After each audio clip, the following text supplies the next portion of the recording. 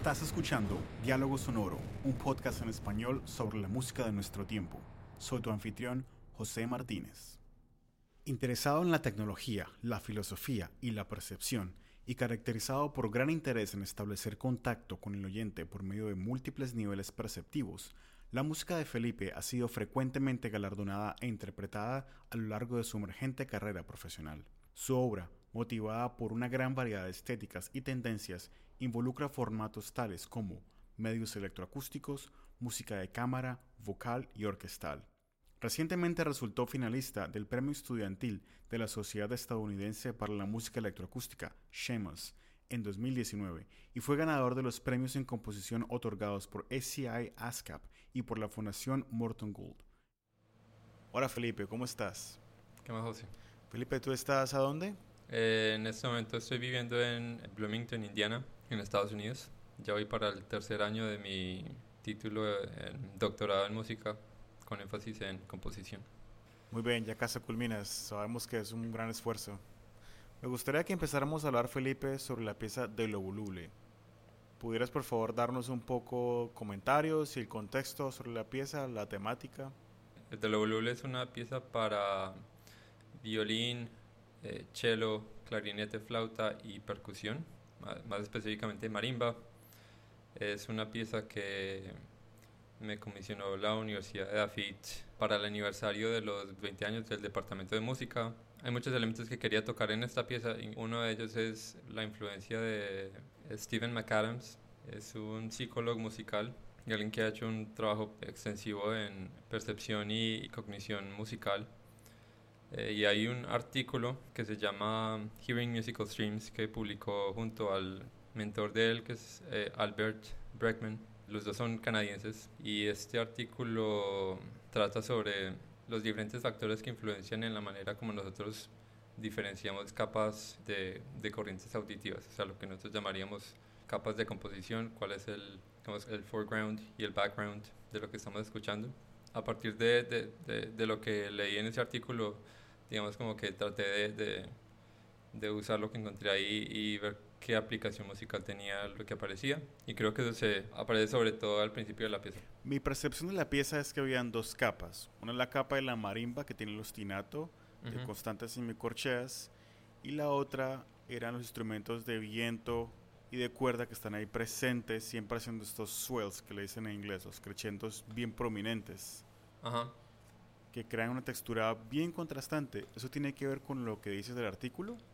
Sí y no, o sea, el artículo pues, realmente invito al que esté escuchando a leerlo, es bastante interesante, se llama Hearing Musical Streams, publicado en 1979. O sea, un ejemplo muy básico que aparece en el artículo es, por ejemplo, digamos que tenemos una línea monofónica, melódica.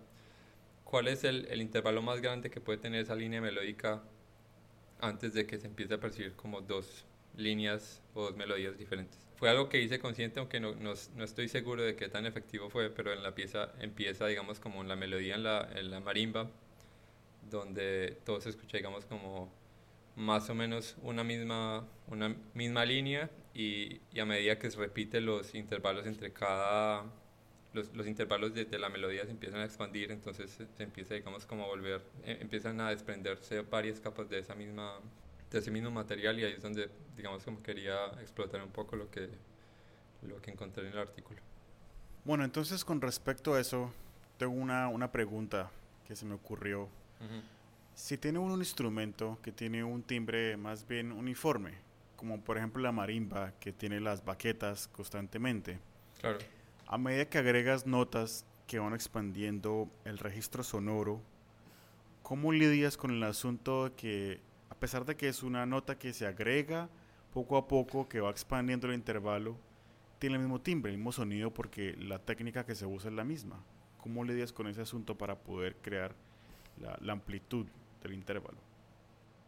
Sí, eso es fácil porque o sea, cualquier persona que tenga un piano a la mano puede intentar, digamos, como de hacer un trino y empezar a hacer un trino con un intervalo más grande, y en algún momento va a empezar a percibir como dos melodías que son simplemente dos notas repitiéndose en lugar de dos notas alternantes. Entonces es incluso más fácil de de generar el efecto de una línea lentamente transformándose en dos con un mismo instrumento que hacerlo con dos instrumentos, porque ya el timbre de por sí es la diferencia.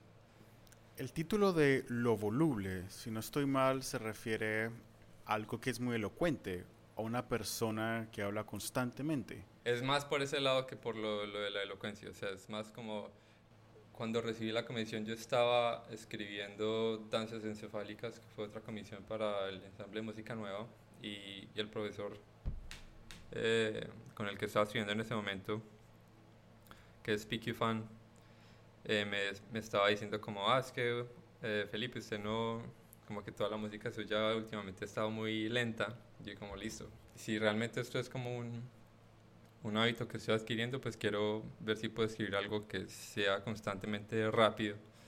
Y de ahí fue como el interés en esta pieza y por eso es que por lo menos hasta la mitad de la obra todo es continuo, o sea, es súper rápido y no hay, digamos, como una pausa significativa que deje al oyente como descansar de lo que pasa. A mí me dio la impresión que en la sección donde se pone más lenta la música es como si hubieras tomado los elementos que estaban tocados primero por las cuerdas y las maderas, le hubieras hecho un time stretch, como una expansión sonora, y que luego la posterior sección, al final, donde todos tocan en un unísono rítmico, está relacionada con lo que la marimba estaba haciendo, que es esa constante de semicorcheas. Fue entonces como que los materiales primero estaban uno encima del otro y hacia el final estaba uno antes del otro. Cambiaste la posición vertical de los materiales a una posición horizontal. Sí, o sea, la verdad no sabría qué decir al respecto. O sea, la parte lenta, que es lenta más por cómo se percibe que como está escrita, porque pues el tempo sigue siendo rápido, sino que los ataques están mucho más espaciados, pero sí hay una relación entre los materiales. Ahora, la parte del final, lo que me pareció a mí interesante de haber hecho ese final es que están todos los instrumentos tocando. Cada instrumento tiene una nota diferente, pero si se mira la suma de todas las notas de manera vertical, es el mismo acorde todo el tiempo. Ah, o sea, es estático, Sí, armónicamente. sí, armónicamente es estático. Bueno, estático, digamos, como en bloque, sí. Y, digamos, y es otra manifestación de lo que yo vi en ese artículo, porque pues es una forma, digamos, como de tener el mismo material armónico y crear una sensación de que hay diferentes melodías cuando realmente es las mismas notas sonando al mismo tiempo. Simplemente se están cambiando los timbres entre instrumentos. Es como tener un acorde que dentro de sí mismo se está transformando. Exacto. Y que hay otras que salen a la luz, otras que se esconden. Sí, eso es una... Yo recuerdo hace mucho tiempo, yo escuché la Sinfonía número 1 de Penderecki y era un procedimiento parecido y él tenía un acorde que era en el brass, Sí. en los metales, y era el mismo acorde como por un minuto completo. Lo único que decía era que las notas salían y se escondían, se escondían, y claro, eso da pie para muchos más desarrollos. Sí, también parecido a ese cuarteto de Ruth Crawford Seeger, que tiene también esos como crescendos y disminuyéndose. Pero sí, o sea, ese era más o menos como el interés de hacer ese final. Ahora, algo que no he clarificado es que la versión o la grabación que mandé probablemente es la única grabación de esa versión, porque en este momento o en los próximos días voy a estar haciendo una revisión de la obra, entonces van a haber unos cambios, pero digamos que la idea general está ahí. Tu relación con la Universidad de AFIT y con el examen periscopio, ¿cómo llegaste a esta comisión? De AFIT porque fui estudiante de pregrado desde el 2011 hasta el 2015 y el propósito de la comisión era sobresaltar, no sé si suena pretencioso, pero el legado del Departamento de Música. Entonces comisionaron varios compositores que han sido egresados del departamento. ¿Quién más fue comisionado? Fui yo, también estuvo Johnny Ochoa, Juan David Osorio, alguien que es de una generación más joven que yo, que se llama Luis Alberto Gómez. También hubo una obra de Andrés Posada Sí, pero esos son los nombres que uno generalmente relaciona con la música contemporánea en Medellín y en Antioquia. Sí, sí. Todos los nombres que dijiste. Uh-huh. Sí, pero o sea, eso digamos como el objetivo de la comisión, era como mostrar los resultados de 20 años del Departamento de Música a lo largo de varias generaciones de compositores. Y pues Víctor Agudelo, que es el director del ensamble Periscopio, fue el que me contactó y me dijo si estaba interesado en escribir una obra para el ensamble, para que se estrenara ya. Y eso fue el año pasado, si no estoy mal. Bueno, Felipe, ahora vamos a escuchar la pieza De lo voluble, interpretada por el ensamble Periscopio de Medellín.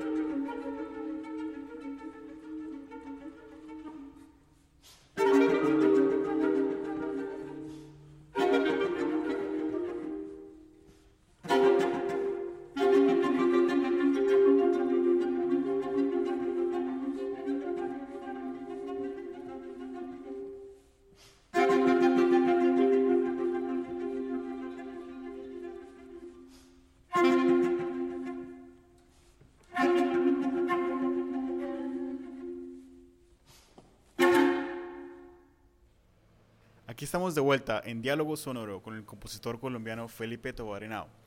Felipe, la siguiente pieza de la que quiero que hablemos es Arborescencia para flauta electrónica en vivo.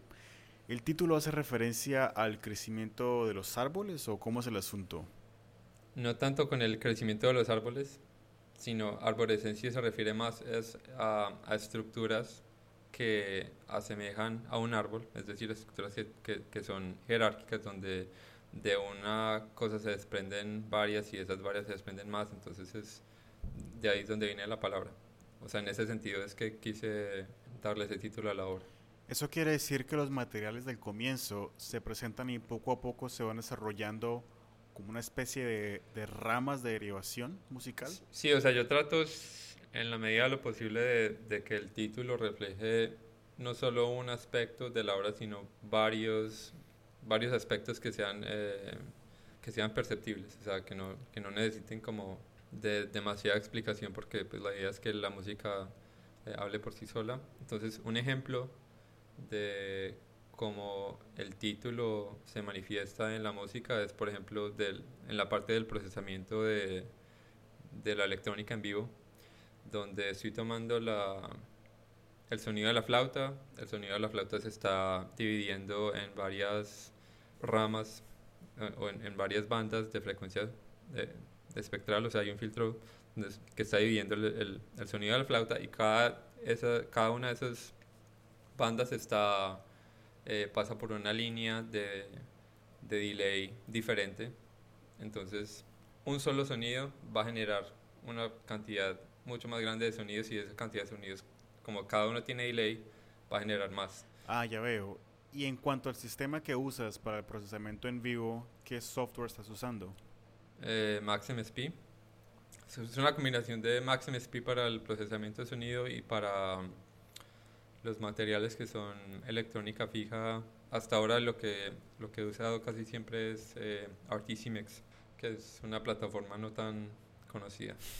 Sí, y de hecho yo sé que estás creando unos tutoriales para Artisimex que están online, ¿cierto? Sí, es un proyecto que apenas está comenzando. O sea, no sé por cuánto vaya a durar, porque consume mucho tiempo, pero la idea es como, digamos, generar la mayor cantidad de material posible para que la comunidad se expanda, porque como Artisimex es una plataforma abierta y gratuita, los que están a cargo de desarrollarla no reciben ninguna remuneración financiera por lo que hacen. Entonces, Artisimex solo puede continuar avanzando si la comunidad es lo suficientemente grande como para que haya gente que esté dispuesta a invertir tiempo y en crear o mejorar los elementos que hay disponibles en este momento. O sea, como MaxMSP, que no solo es una compañía, sino que también tiene third party libraries. Entonces, esa es más o menos la idea o la motivación detrás de los tutoriales. O sea, que la gente tenga una oportunidad de aprender, y ojalá pues que se expanda la comunidad para que Artisimex no muera, porque al paso que la tecnología está avanzando es muy fácil que una plataforma quede, digamos, como detrás si no se está constantemente actualizando. Bueno, y la pregunta que viene inmediatamente es ¿por qué Artisimex? ¿Por qué no, por ejemplo, plugins? ¿Por qué no, por ejemplo, las herramientas del IRCAM? ¿O por qué no otro tipo de herramienta que sea diferente y quizá que esté más actualizada y que sea más popular? ¿Por qué no alguna herramienta del IRCAM? Es por la sencilla razón de que la mayoría de recursos que ofrece el IRCAM son por medio de suscripción, y es muy costoso, entonces no todo el mundo tiene los recursos necesarios para accederlo, incluyéndome a mí. Sin mencionar que la documentación de los productos que ofrecen ellos es tan mala o peor a la de Artisimex. El lenguaje que usan es demasiado confuso para alguien que no está tan sumergido en matemáticas, o que no está tan sumergido en ingeniería de sistemas o computer science. Entonces, esa es la razón por la cual Artisimex es una mejor opción a las del IRCAM. Ahora, porque si Artisimex y Super Collider son ambas plataformas que funcionan por medio de código, ¿por qué Artisimex? La razón personal es, primero, pues porque Artisimex fue la plataforma que empecé a explorar antes de saber cómo usar Super Collider. Y segundo, porque una vez ya habiendo, o sea, no sé si digamos con un prejuicio, pero una vez ya sabiendo Artisimex, cuando traté de aprender SuperCollider me di cuenta que el lenguaje de SuperCollider es extremadamente redundante y complejo para, o sea, para alcanzar siquiera un nivel de resultados como lo suficientemente aceptable como para tener motivación de seguir aprendiendo. O sea, con Artisimex creo que es que aunque la documentación que hay y el soporte que hay para el usuario no es tan fuerte como la de SuperCollider, es mucho más fácil obtener resultados de buena calidad con Artisimex que con SuperCollider. Ahora, ¿cuál de los dos es más, digamos, como más robusto y más poderoso? SuperCollider. Yo sí, o sea, eso no tengo cómo defenderlo porque Artisimex, por lo menos hasta la fecha, o sea, hoy yo diría que Artisimex, la única viabilidad que tiene es como una plataforma para trabajar con electrónica fija. O sea, SuperCollider Artisimex no tiene la capacidad que tiene SuperCollider para hacer cosas de procesamiento en vivo. Entonces, esa es como la gran debilidad de Artisimex, aunque igual yo personalmente no soy de los que dice tengo esta plataforma y esta es la única que voy a usar. O sea, yo uso MaximSpeed, Artisimex y también uso otras cosas, entonces creo que entre más herramientas tenga uno a la disposición de uno, mucho mejor es el flujo de trabajo y digamos como la manera en que uno empieza a pensar sobre cómo resolver un problema. Porque uno siempre tiene Max en la cabeza, entonces siempre es como cuando uno empieza a trabajar en código es muy difícil como hacer la transición, pero cuando uno empieza digamos como a ir del uno al otro, uno empieza a generar resultados mucho más fáciles y como entender en qué situaciones es más apropiado utilizar una herramienta o la otra. ¿Y cómo fue el proceso de construcción de la pieza? Porque me da la impresión de que tiene una escritura muy precisa. ¿La desarrollaste con un intérprete en particular?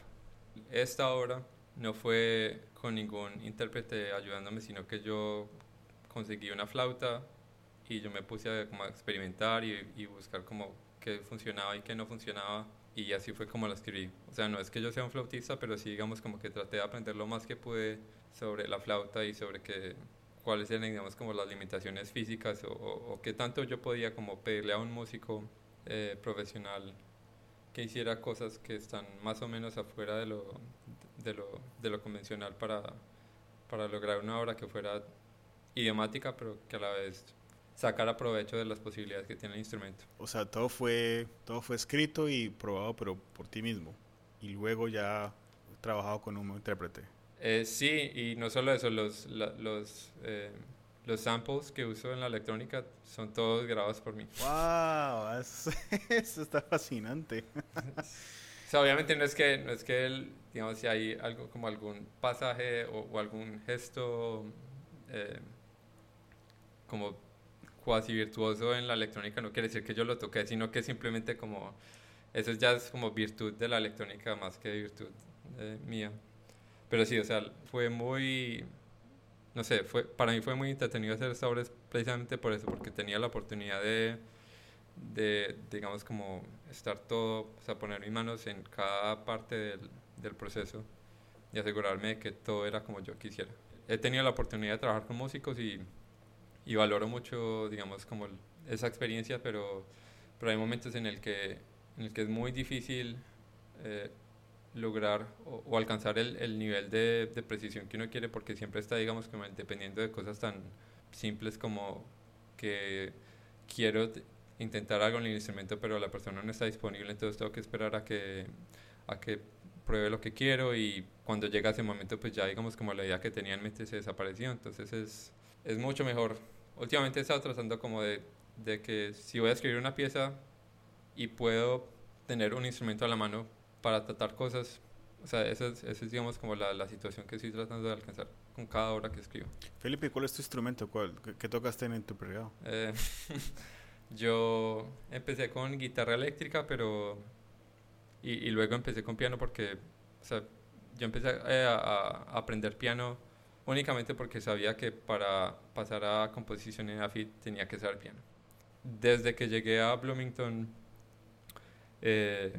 me di cuenta que no iba a tener tiempo para ocuparme de ambas cosas, y sobre todo ya una vez uno, digamos, agrega la parte de electrónica, de música electroacústica, ya se vuelve aún peor. Entonces yo en este momento diría que no tengo instrumento, o que mi instrumento es el computador. Una parte de mí extraña la parte, pues, de interpretación. Otra parte de mí se siente como, o sea, me siento como liberado de no tener que estar preocupándome por un instrumento, sino que tengo la oportunidad de hacer música, y algo muy bueno de la música electroacústica es que no es completamente divorciada de la parte de performance, porque uno está tratando directamente con el sonido, entonces tiene ese, digamos, ese contacto todavía.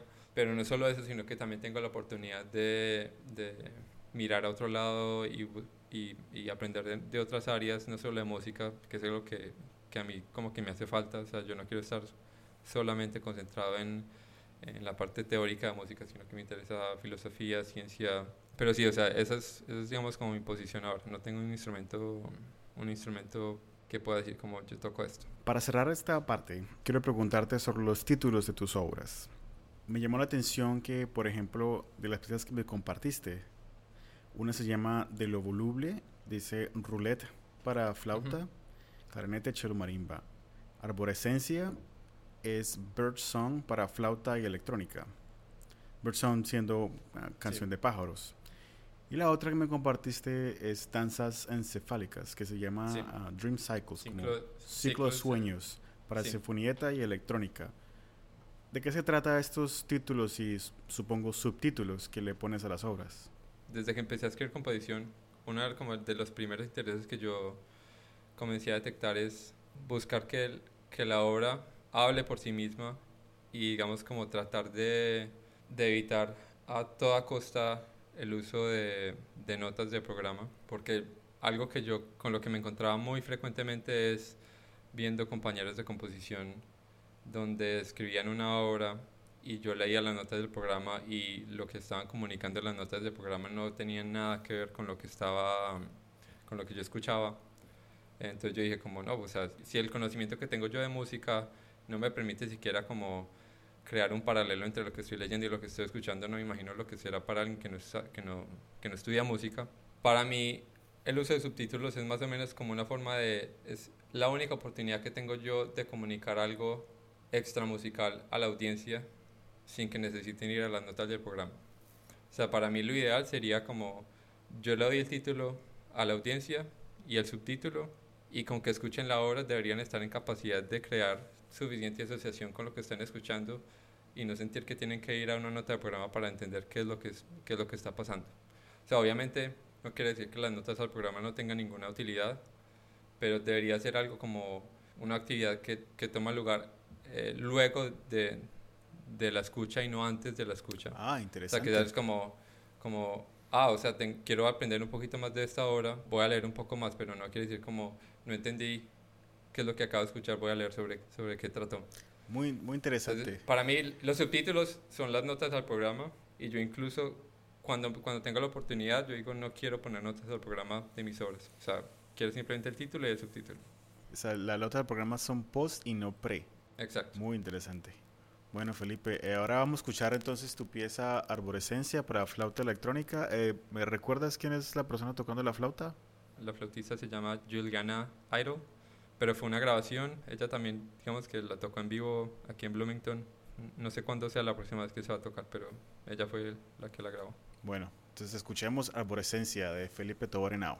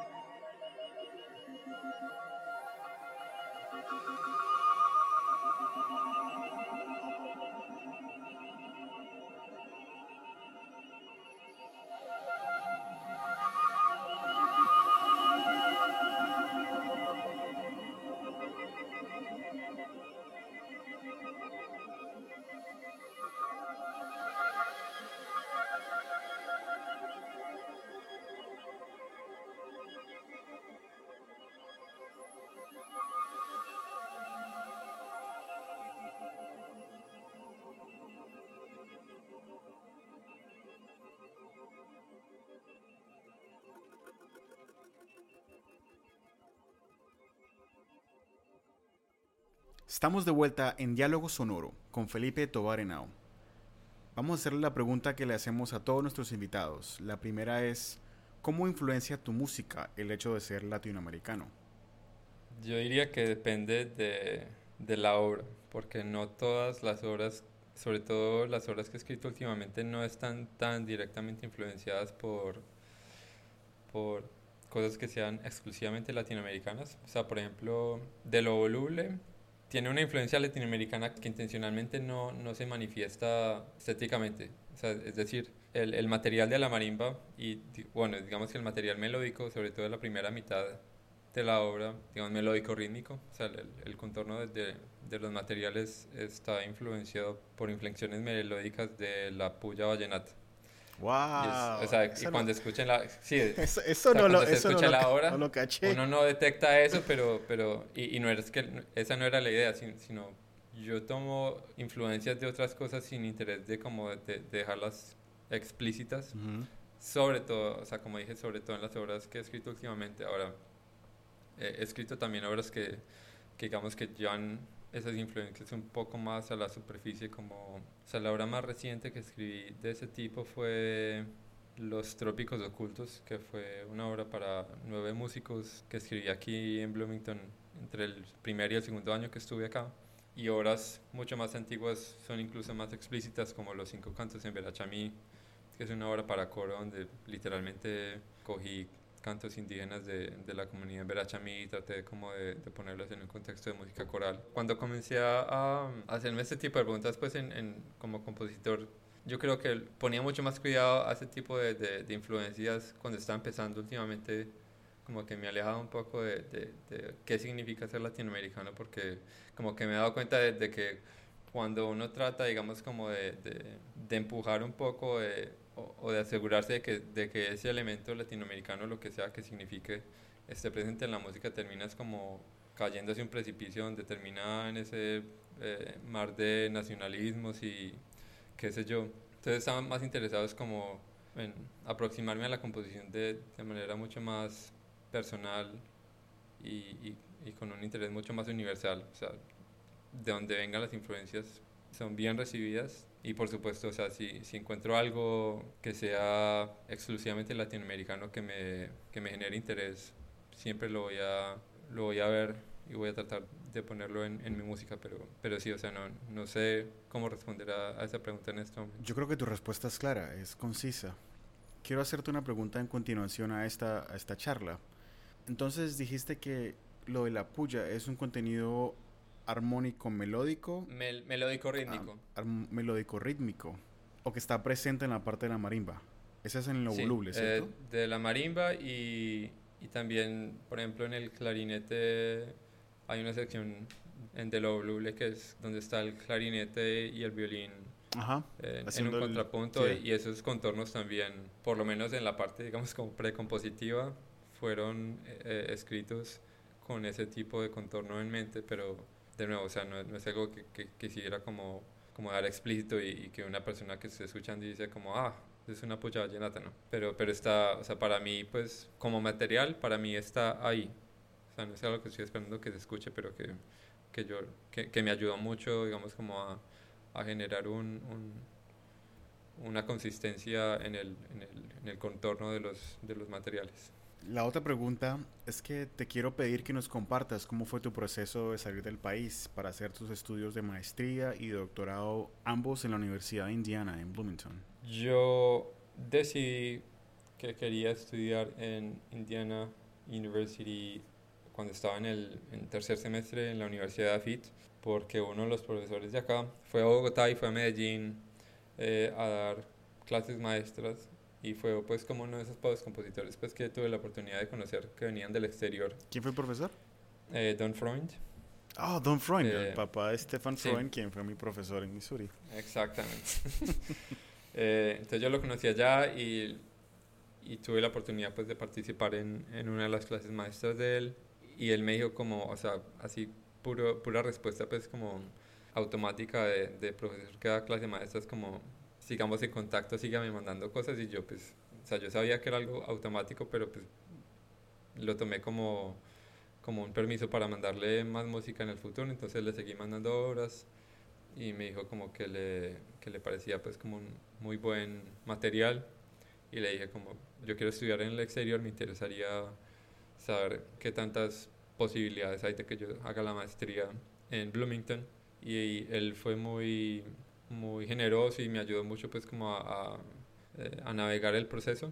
Y ya digamos como la parte más específica de cómo logré digamos salir del país fue una combinación de muchas cosas. Fue Colfuturo, fue soporte de varias instituciones como la Fundación Fraternidad Medellín, la Fundación Sofía Pérez de Soto, Ministerio de Cultura también me dio apoyo por medio de una de las becas de viaje al exterior, ¿no? Tú ganaste una de esas, Ajá. sí, recuerdo.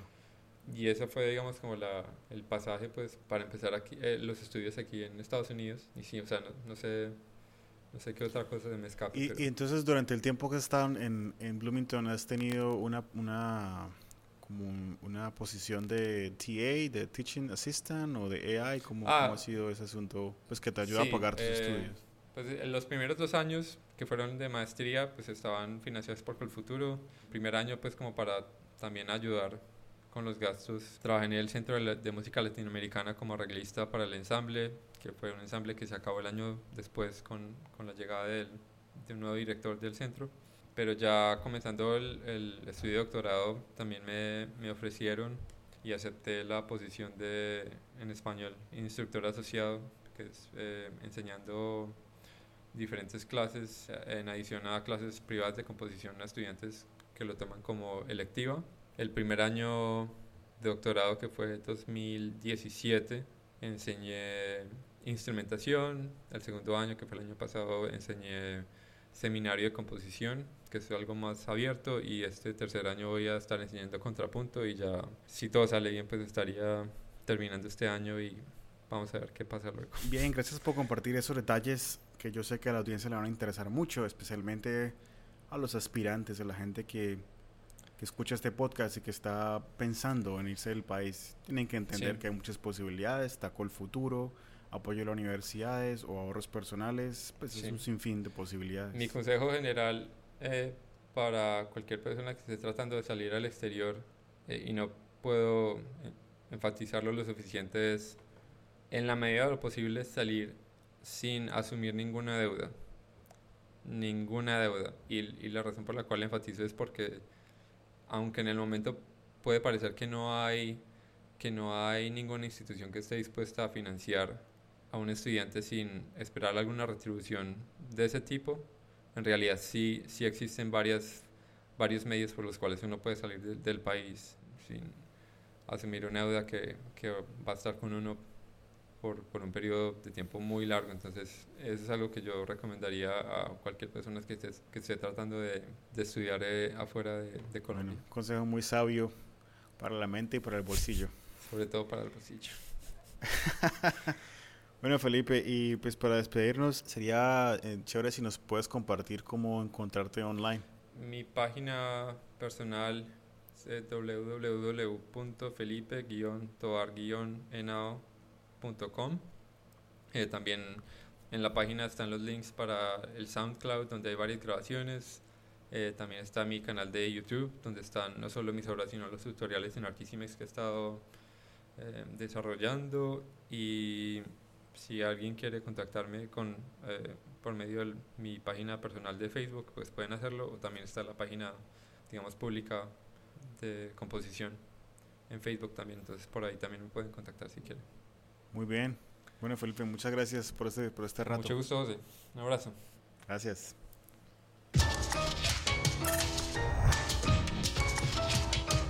Como siempre, gracias por escucharnos. Visítanos en dialogosonoro.com. Hasta la próxima.